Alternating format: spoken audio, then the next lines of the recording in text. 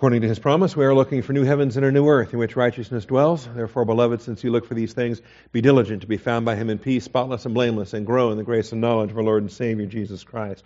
Our growth comes from the Scriptures. We are in Proverbs chapter 10. We're in the final portion of the chapter, outlining basically the last dozen verses in a single point of study in the subpoint. So it's point 8 in the outline. A long chain of disconnected life principles. Proverbs 10, verses 22 through 32. And last week we were in verse 27 talking about the prolonging of life or the shortening of life. The fear of the Lord prolongs life, but the years of the wicked will be shortened. And then we ran out of time as we were looking at verse 28. The hope of the righteous is gladness, but the expectation of the wicked perishes. Before we start this morning, let's take a moment for silent prayer to evaluate our spiritual condition, to determine whether we're humble to receive His truth. Shall we pray?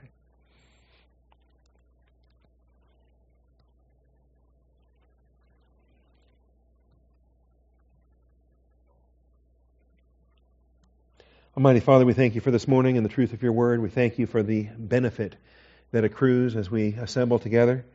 And Father, we identify the grace provision. We recognize if we're carnal, Father, this class will do us no good. If we're arrogant, this class will do us no good. Father, humble us to receive the word implanted that is able to save our souls. Father, lead us in the paths of righteousness for Your name's sake. I thank You, Father, in Jesus Christ's name. Amen. All right. Main point 13 in the outline, and we have come down through, last week we were in subpoint F. Life may be lengthened or shortened as conditional options within the plan of God, recognizing that in the plan of God we have conditional options for lengthening and for shortening. We have criteria that's established, and God Himself has variables within His plan. That God has designed more than just X number of days. That God has designed X, Y, and Z or more, as I tried to illustrate last week, using Y to represent a large range of numbers, to use Z to represent a large range of numbers, and then X is simply X as a baseline, see, but there's a wide range of numbers that is, I think, usefully described as X, Y, Z, and so forth. I may do a little short essay on that and try to get some notes on paper related to that as well. But it would be an expansion here of subpoint F.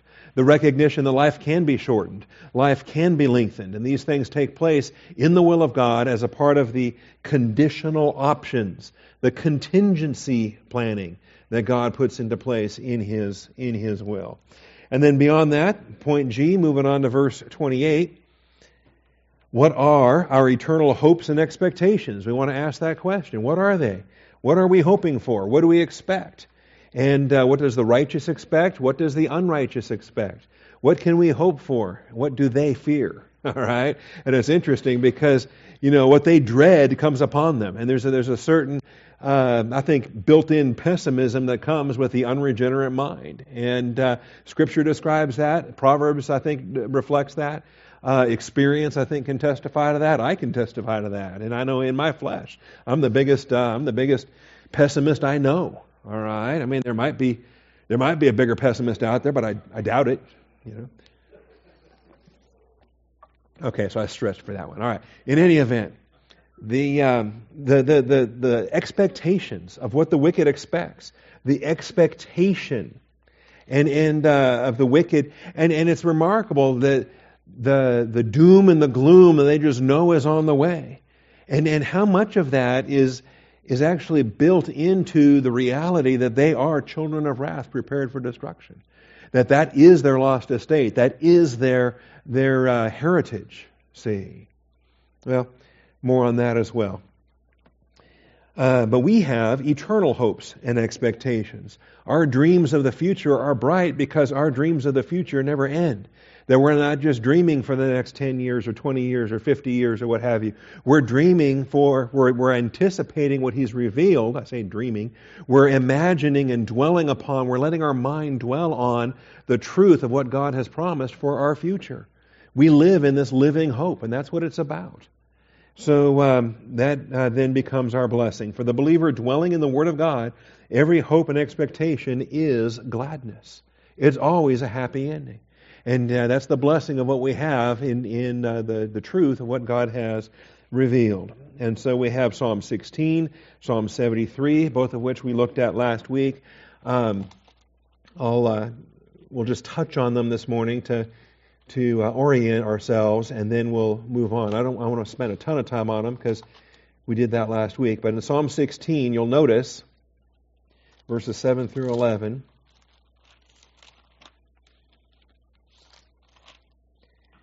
I will bless the Lord who has counseled me. Indeed, my mind instructs me in the night. And I love this. This is true biblical meditation. This is letting the Word of Christ richly dwell within you. This is dreaming about it, thinking about it, chewing on it. This is letting your mind center on the glories of the Word of God. And that's a whole lot better than all the other vain imaginations or empty things or baseball or sports or whatever else that we can Scrabble, whatever else we can spend our times dreaming about, just earthly stuff that doesn't edify. See, maybe lawful, but does it edify? And so here it is. And this is where the Lord can counsel. This is where my mind instructs me in the night. I'm just chewing on things I've been taught. I'm recycling things I know, and I'm thinking about the impact of things, and just dwelling on a sermon, or dwelling on a message, or thinking about a prayer meeting, or thinking about a conversation, and letting it continue to percolate, letting it continue to simmer a little bit. Talking to the Lord about it and asking Him to open my eyes and say, Lord, there's an application here. What is it I should be doing with this? And how does this connect with this other struggle I've been dealing with? And just letting it speak and realizing that a light bulb can come on, a click can happen hours after the sermon's complete. The pastor's gone home, and yet it still speaks to you. That's the living and abiding Word of God, the power of the Word of God. And you don't even have to pay the billable hours for this, as a counselor would. All right. I have set the Lord continually before me. Because He is at my right hand, I will not be shaken. Therefore my heart is glad, and my glory rejoices. My flesh also will dwell securely. So there is a present gladness that's looking forward to the eternal gladness, right? That's what we're supposed to be having. Where our attention should be on the things above, not in the sense of, well, I'm going to be in heaven someday, but I'm there right now.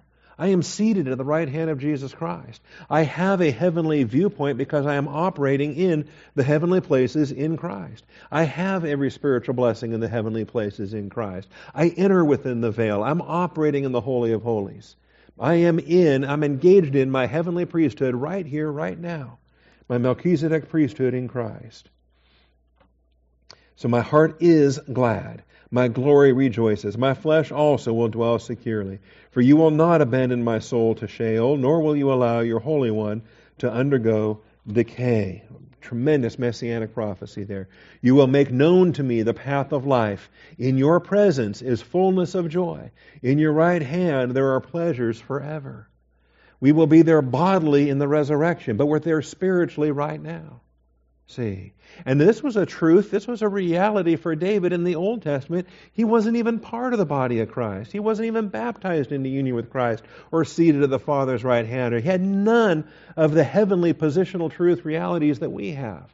But he understood the spiritual principle of abiding in the Word of God and abiding in God. That's what it's about. So we have a present gladness as we remain focused on the future. And that is so powerful. All right, Psalm 73 then. Again, just a brief recap because we dealt with it a week ago. But putting our thinking in this realm. Psalm 73, verses 21 through 28. And it's a contrast, you recall, because the opposing thoughts are in the verses prior. All right. We can get off track. Our eyes can be misdirected, and Satan loves doing that. We can start looking at the wicked and thinking, man, they've got it made. And we can have our eyes off track. We need to wake up from that, all right? And that takes us, I think, down through verse 20. Verse 21, when my heart was embittered and I was pierced within, Then I was senseless and ignorant. I was like a beast before you. Now, that's the problem. Your eyes aren't on the Lord. And you allowed yourself to be misdirected, and what ends up? You end up being bitter.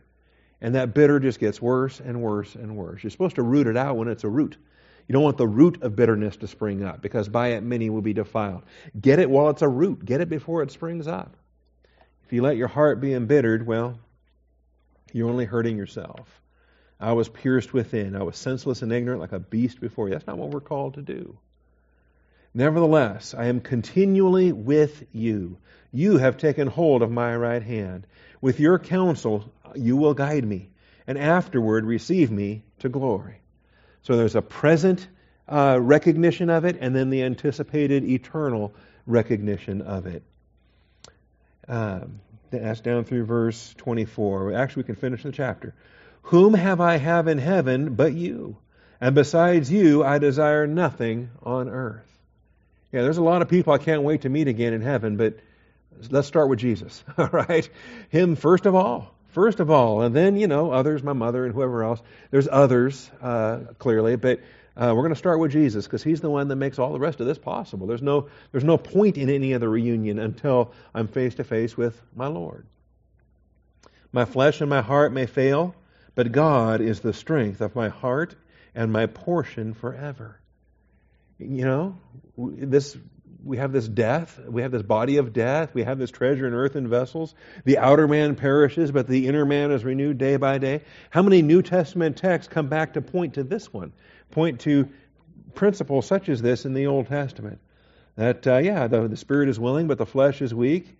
There's a lot of New Testament that is built on this. My flesh and my heart may fail. I may have a physical shortcoming, I may have an emotional shortcoming. But God is the strength of my heart and my portion forever. For behold, those who are far from you will perish. You have destroyed all those who are unfaithful to you.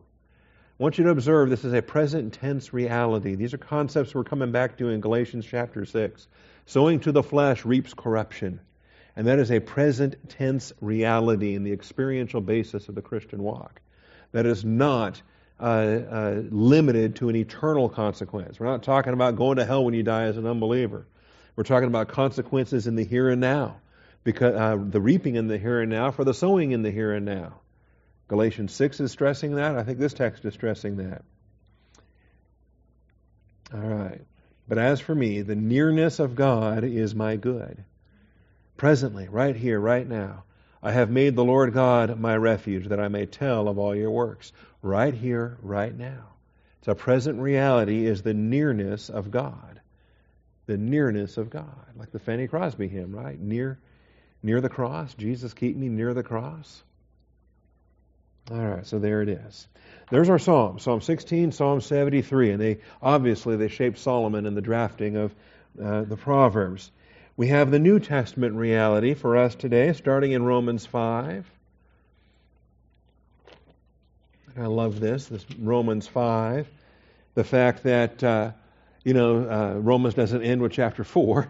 We understand all of sin and fallen short of the glory of God. We understand that we're justified by faith, not by works. You could just have a book that's Romans 1 through 4, and you got a pretty good book right there. But it doesn't stop right there. It goes on to chapter 5, and I think it expands beautifully. I think chapter 5 is just a thrill to unfold chapter 4 and take it even beyond. So therefore, having been justified by faith, okay? Get that, love that, marvelous, but what beyond that, okay?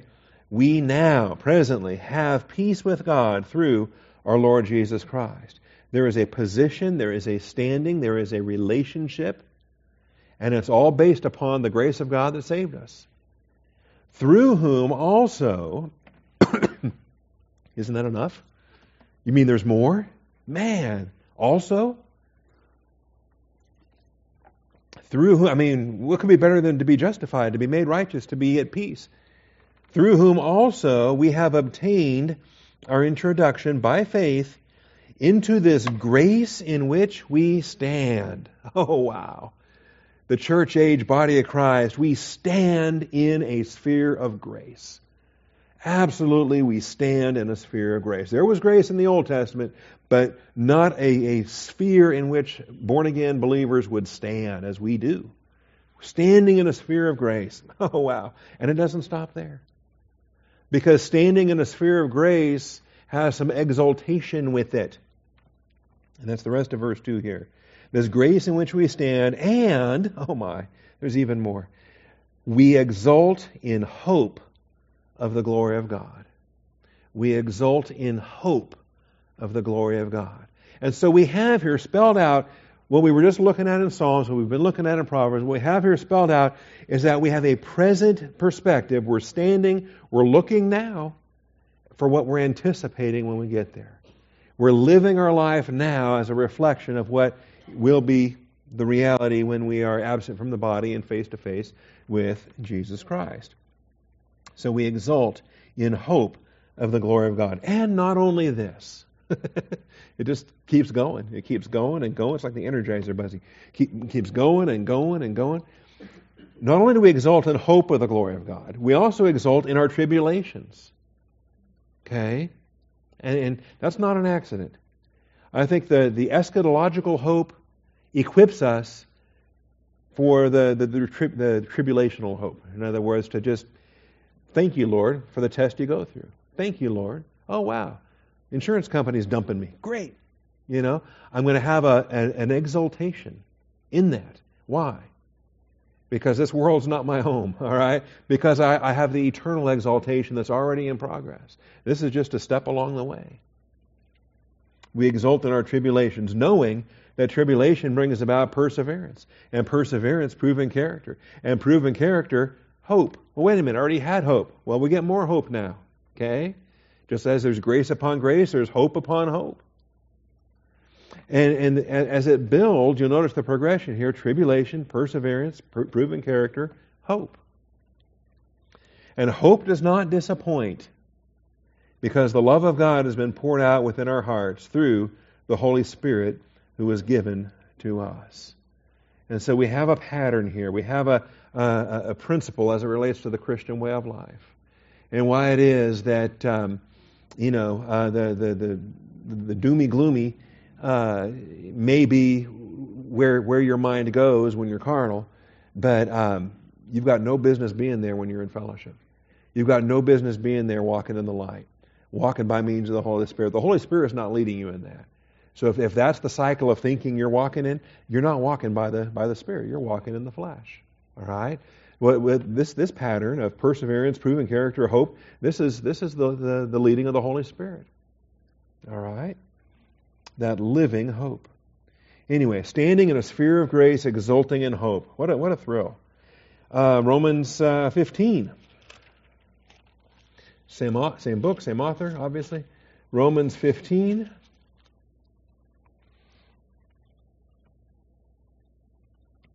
In verse 13, may the God of hope fill you with all joy and peace in believing, so that you will abound in hope.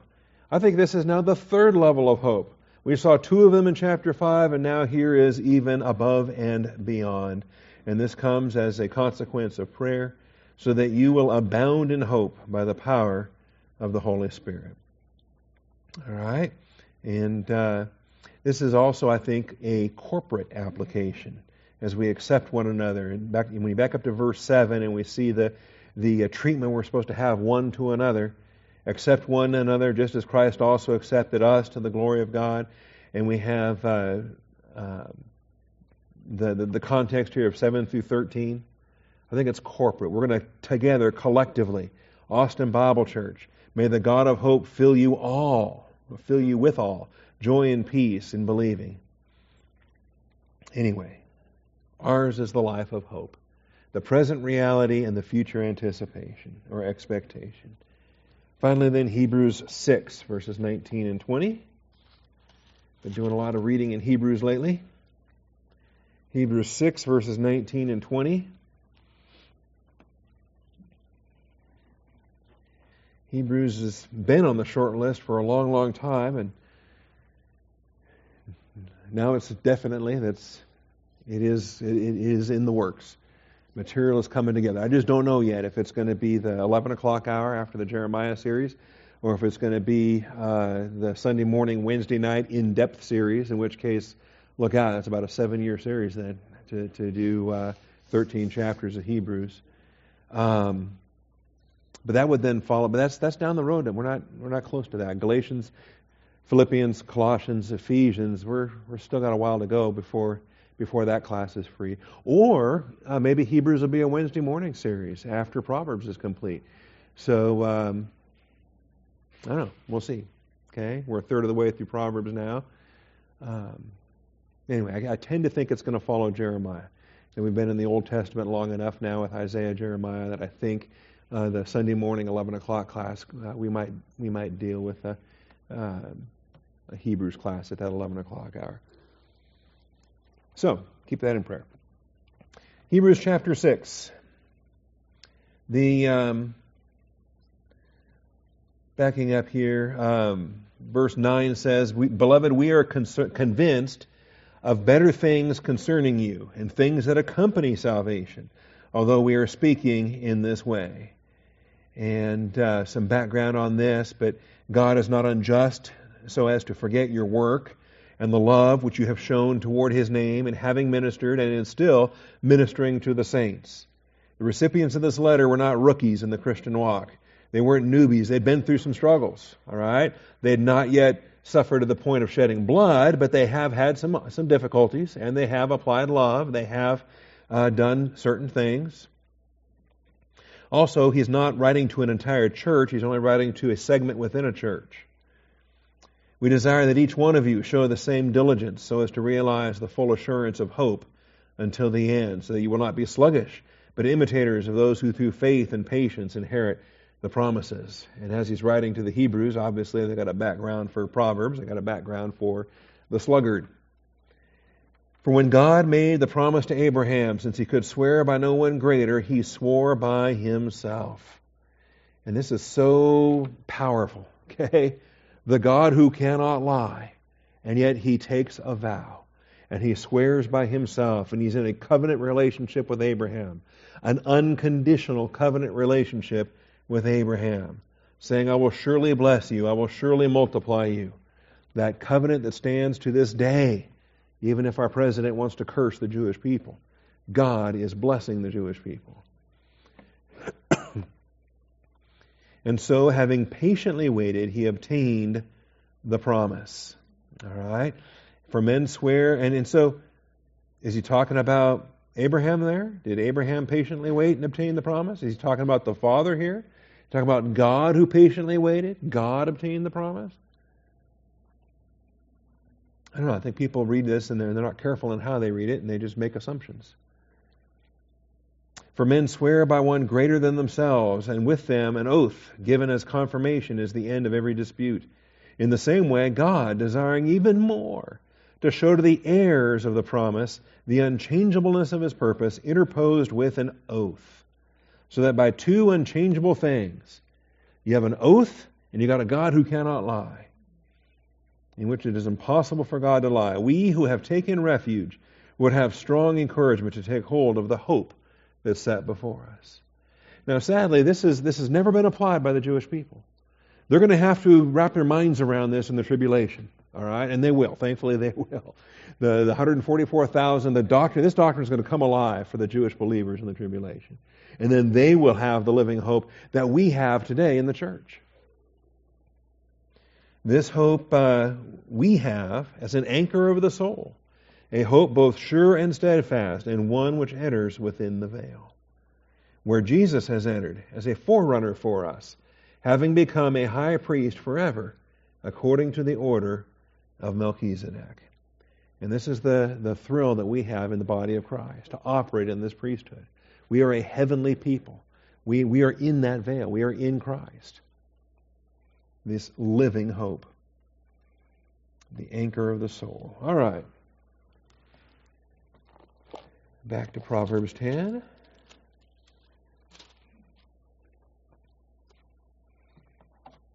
And verse 29.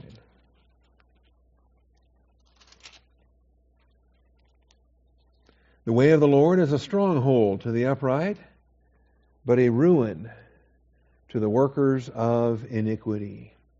The way of the Lord is a stronghold to the upright, but ruin to the workers of iniquity.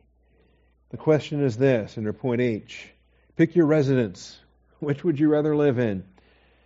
A stronghold or ruin? All right, pick your residence. Stronghold or ruin.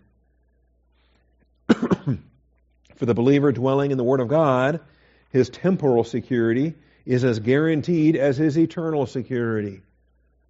His temporal security is just as guaranteed as his eternal security. In fact, I like to say safety and danger are human terms that are irrelevant to the will of God. All right? Safety and danger, if you want to discuss those concepts, you have to discuss those concepts from a human perspective. In the will of God, those aren't even valid discussions. It's like talking about time, sequence, before, after, things like that. All of that is within the realm of creation. All of that is within the realm of what God has created and designed, and He's beyond all that. Safety and danger, I mean, am I really at risk? How risky is it? What are my odds? Okay? Risk and odds and danger and all of that. That's all human. That's all relative. That's all within the scope of temporal expressions pertaining to humanity. You know, this was when I went to Desert Storm, and it's coming up. October 13th is the anniversary of the day we shipped out, and they had kind of a little going away ceremony thing, and Sharon drove up for that, and anyway, what we prayed about and what we talked about was this issue, was about the will of God and about safety. And you know, when you're in the will of God, you're as safe as anyone could possibly be. It's only when you're out of the will of God that you ought to start wondering, you know, what kind of danger might there be, and it's danger of divine discipline is what it is. All right, it's not the circumstances and details of life or the other things. So, you know, I can go to Iraq and be just as safe as if I go to the Austin Public Library, see. Which nowadays I'm wondering how safe is that even? Okay, but that was the illustration that came up in our discussion. All right, you know, you could be sitting in a public library just minding your own business and reading a book and whatever, and you know, are you safe or not safe? Are any of us safe or not safe? Wherever, whenever, you got to be in the will of God, and that's the key. Our temporal security is as guaranteed as eternal security. I love the song, "More secure is no one ever." Right? More secure is no one ever. And that's true. The loved ones of the Savior. I mean, we're in His arms. He's saved us. He's caring for us. He's watching over us.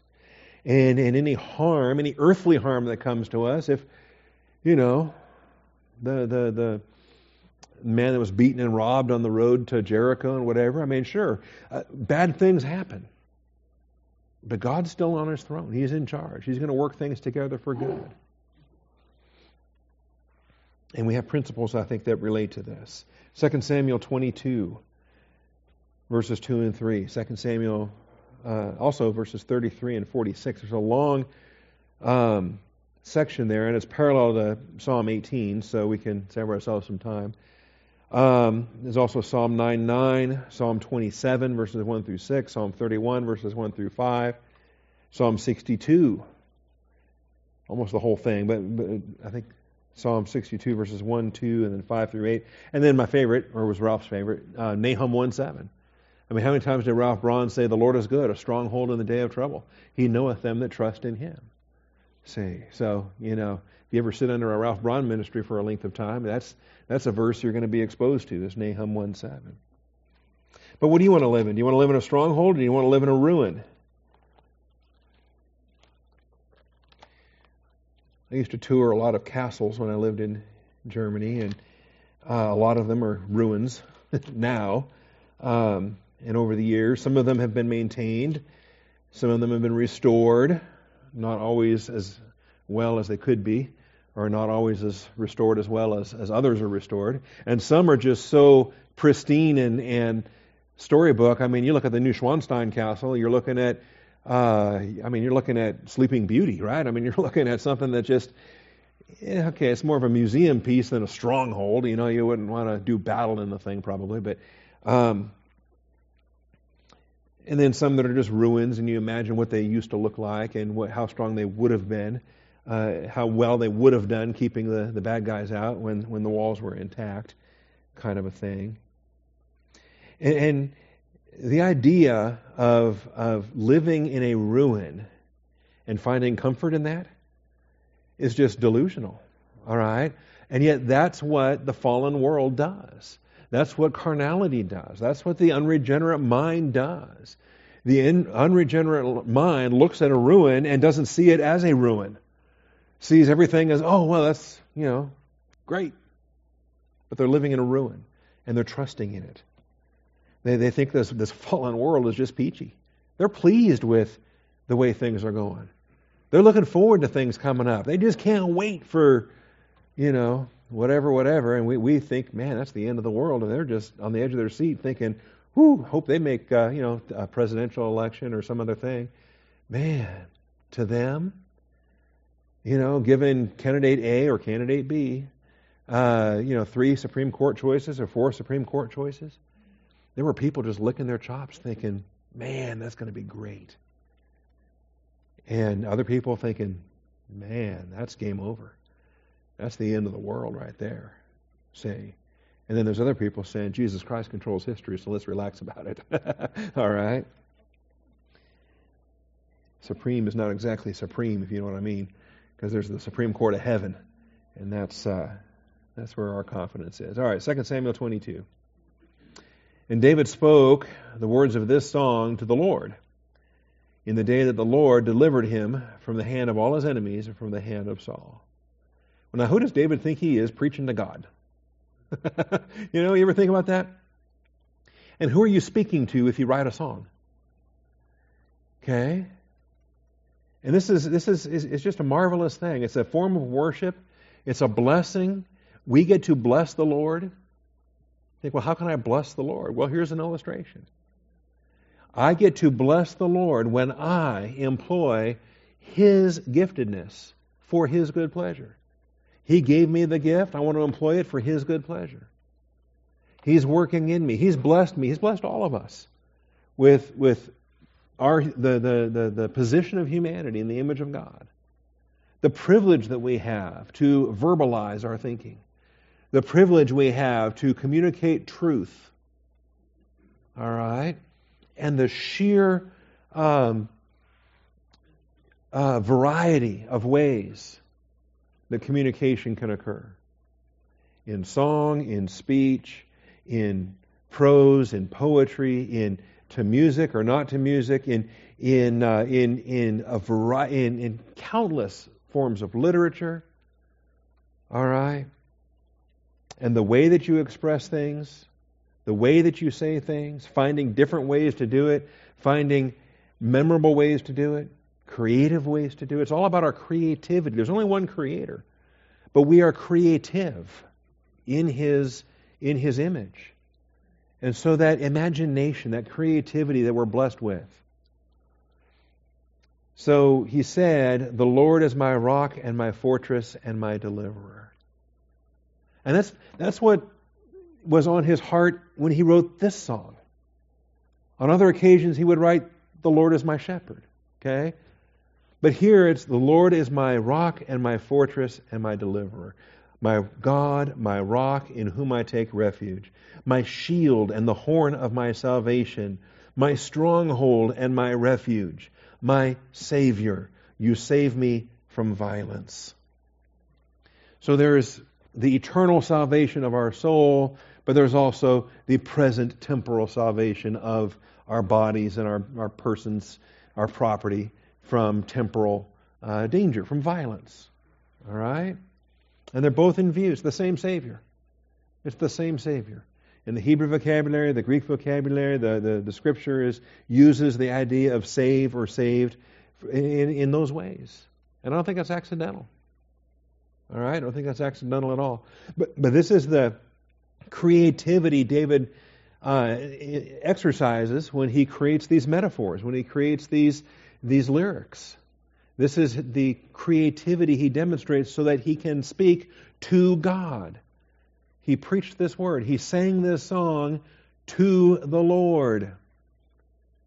That's why when we sing, we're not performance art. We're not here to impress one another.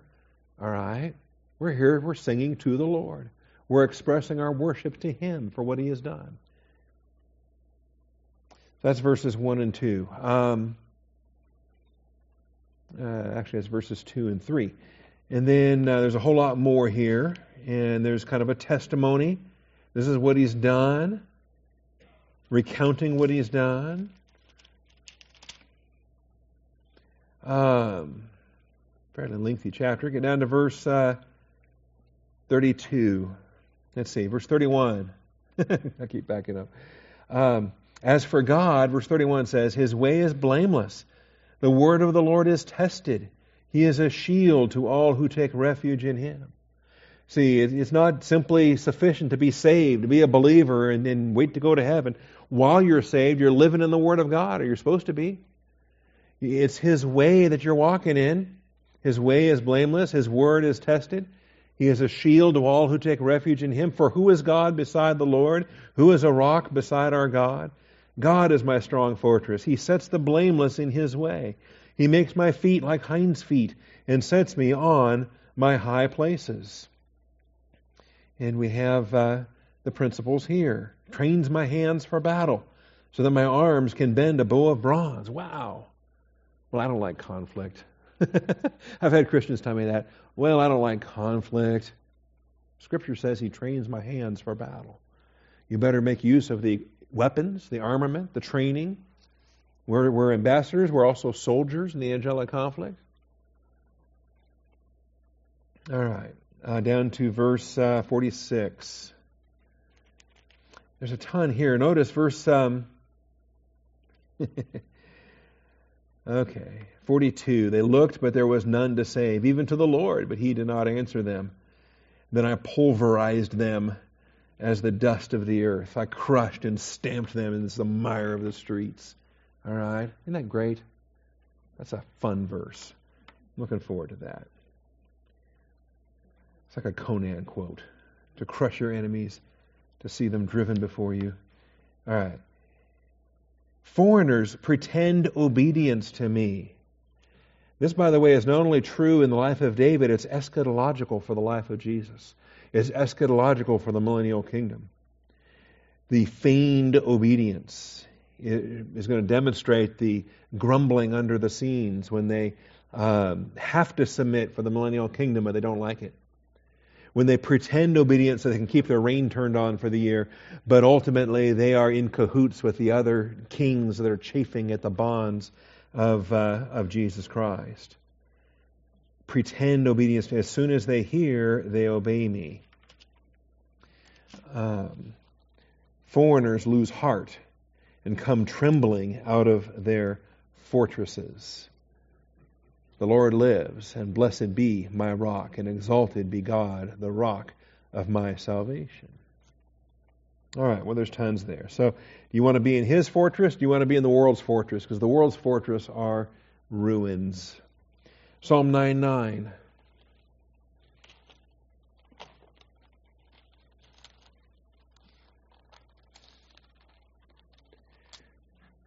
I'm not careful, I'll spend the whole hour in 2 Samuel 22.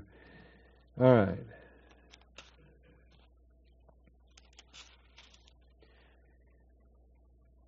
Another Davidic psalm, Psalm 9. And notice with conflict, there are enemies. He's going to praise the Lord. He's going to tell all your wonders. I will be glad and exult in you. I will sing praise to your name, O Most High. When my enemies turn back, they stumble and perish before you. For you have maintained my just cause. You have sat on the throne judging righteously. Anyway, so there's conflict here. You have rebuked the nations. You have destroyed the wicked. You have blotted out their name forever and ever. The enemy has come to an end in perpetual ruins, and you have uprooted the cities. The very memory of them has perished. But the Lord abides forever. He has established His throne for judgment. He will judge the world in righteousness. He will execute judgment for the peoples with equity. All right, so this is eschatological, clearly. David's speaking of it as if it's a past, completed, accomplished fact in his day and age. But clearly it applies to the new heavens and the new earth, the fullness of times, what Jesus Christ will be able to declare. That's what we're looking forward to. The Lord also will be a stronghold for the oppressed, a stronghold in times of trouble. And those who know your name will put their trust in you. For you, O Lord, have not forsaken those who seek you. And so we have the present walk, knowing that the future is secure. It's a beautiful psalm there. All right. So that's Psalm 9. Also Psalm 18. Now a lot of this is redundant from 2 Samuel, so we may have done ourselves a big favor by reading as much as we read in 2 Samuel.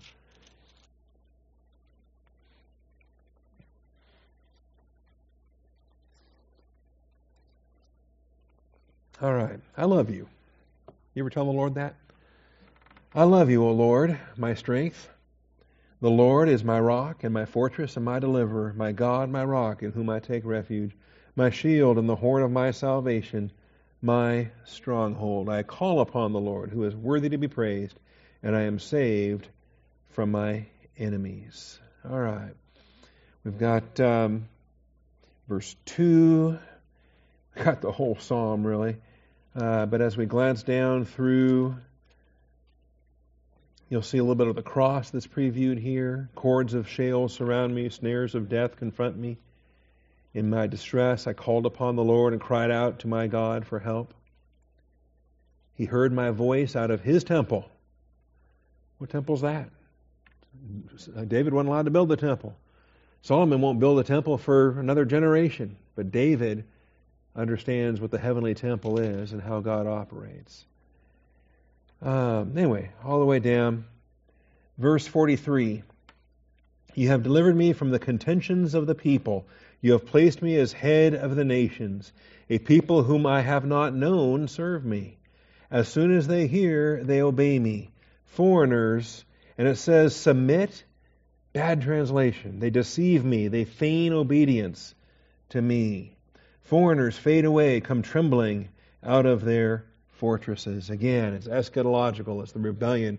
It's foreshadowing of Gog Magog at the end of the millennial kingdom in the final satanic rebellion against Jesus Christ.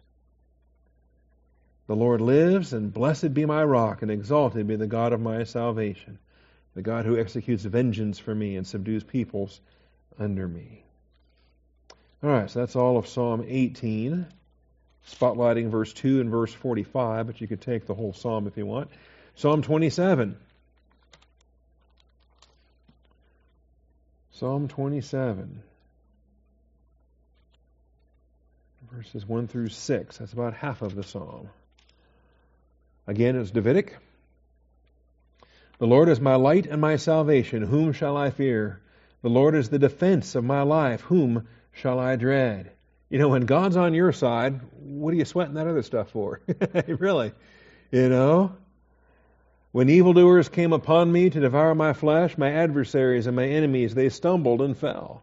Though a host encamp against me, my heart will not fear. I mean, how outnumbered do you have to get to start fearing when God's on your side? Though war rise against me, in spite of this, I shall be confident. One thing I've asked from the Lord, that I shall seek, that I may dwell in the house of the Lord all the days of my life. The one concern that he has, and with Jesus at his side, with all this other stuff, he has no concerns about the external attack. He has no concerns about the armies or the danger or whatever. He says, but here's my concern, that he'll lose his appetite for doctrine, that he'll lose his hunger for the Word of God, that he loses his fellowship with Jesus, with the Word of God, we would say. That I may dwell in the house of the Lord all the days of my life. If you're not abiding in the Word of God, what are you doing? All right? That's more sad than being surrounded by armies or these other things that you could be afraid of. He's not talking about dying and going to heaven when he dies. He's talking about right here, right now, living in the house of the Lord. For behold, the beauty of the Lord, and to meditate in his temple. For in the day of trouble he will conceal me in his tabernacle. In the secret place of his tent he will hide me. He will lift me up on a rock. But if you want that refuge in the time of trouble, you need to be dwelling in the Word of God right here, right now. How do you claim promises if you don't ever learn the promises? How do you ever cite? I mean, here comes temptation, and the devil's going to give you all these things, and what does Jesus do? He cites Scripture. You cannot claim a promise if you're not living in the promises. We should be living in the promises.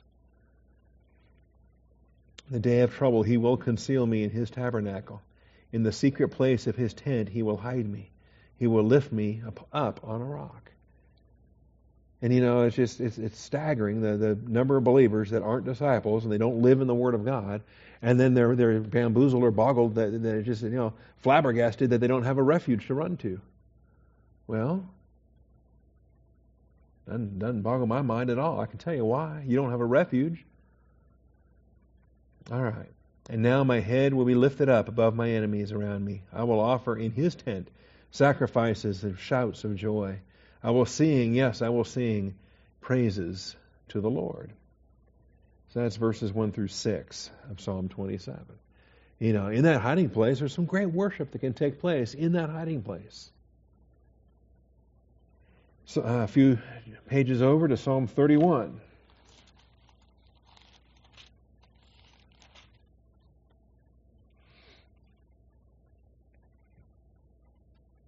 Here's a fun one. And verses 1 through 5. Let me tell you something. When your paragraph ends with, into your hand I commit my spirit, you got a pretty special text on your hands right there. All right? Here is a psalm that 1,000 years ahead of the cross is prefiguring. I mean, this is the doctrine that Jesus was cycling through as He hung on that cross. All right, Psalm 31, another Psalm of David. In You, O Lord, I have taken refuge.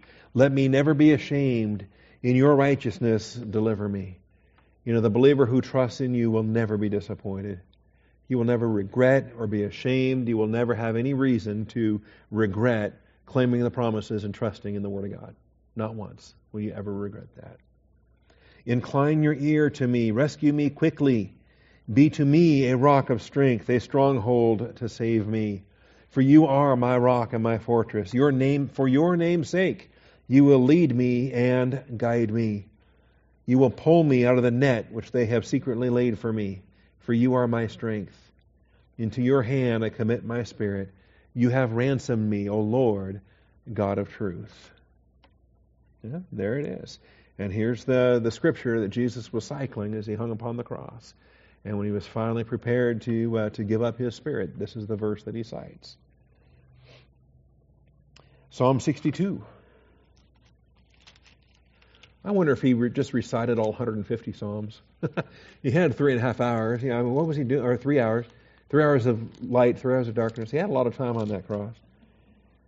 Psalm 62. And He was reciting it from the Hebrew text, which a lot of the people around about didn't even know anymore. They thought He was calling for Elijah or something.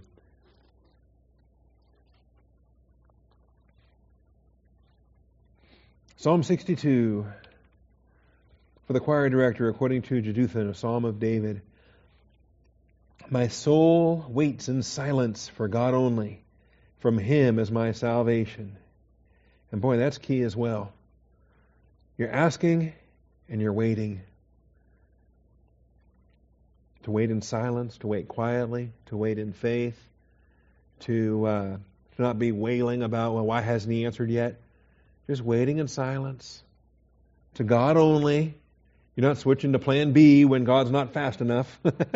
Switching to, well, okay, God, You won't bail me out. Let's see what this guy's going to offer.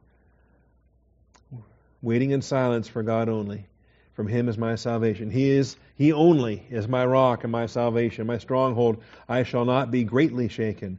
How long will you assail a man that you may murder him, all of you, like a leaning wall, like a tottering fence?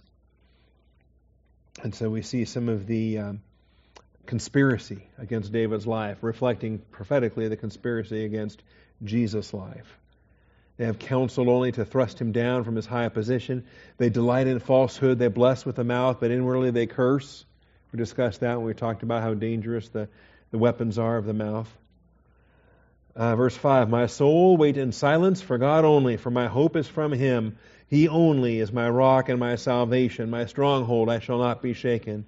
On God my salvation and my glory rest. The rock of my strength, my refuge is in God. Trust in Him at all times, O people. Pour out your heart before Him. God is a refuge for us. And I love the way that David turns this testing opportunity into a teaching opportunity. You notice nowhere in these verses is the prayer ever answered. But he still continues to wait. He still continues to pray. And he still continues to teach others to join him in this. Learn from this example. God is a refuge for us. All right. That's about half the psalm as well. There's 12 verses there. That's about half of it. And then finally, Nahum 1:7, as I mentioned.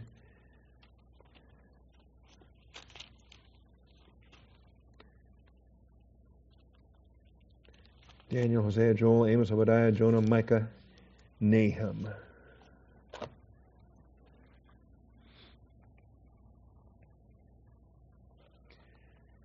Oracle of Nineveh, the book of the vision of Nahum the Elkoshite.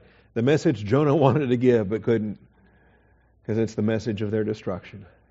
And sadly, I think Nahum would have rather given, Nahum the prophet, the person, the man, would have rather have been in Jonah's shoes. He would have rather preached the book of Jonah. Instead, he gives the judgment. And so, a jealous and avenging God is the Lord. The Lord is avenging and wrathful. The Lord takes vengeance on His adversaries. He reserves wrath for His enemies. That's why we're delivered from the wrath to come. We don't have that positional wrath. We're not to look forward to tribulation. The church will not go through the great tribulation. The Lord is slow to anger and great in power. The Lord will by no means leave the guilty unpunished. In whirlwind and storm is His way, and clouds are the dust beneath His feet. And so we identify this, all right? Verse 5, mountains quake because of Him, the hills dissolve. Indeed, the earth is upheaved by His presence, the world and all the inhabitants in it. Who can stand before His indignation? Who can endure the burning of His anger? His wrath is poured out like fire, and the rocks are broken up by Him. Now, all of this had a limited fulfillment as Nineveh falls, as Assyria falls, as Babylon falls, as Jerusalem falls, and so forth. But ultimately, eschatologically, this passage becomes global. This is before the entire earth, as God shakes the heavens and the earth. And who can stand? But the Lord is good, a stronghold in the day of trouble, and He knows those who take refuge in Him. There it is. All right, so pick your residence. I want to live in a stronghold. I want to have a retreat. I want to have a refuge.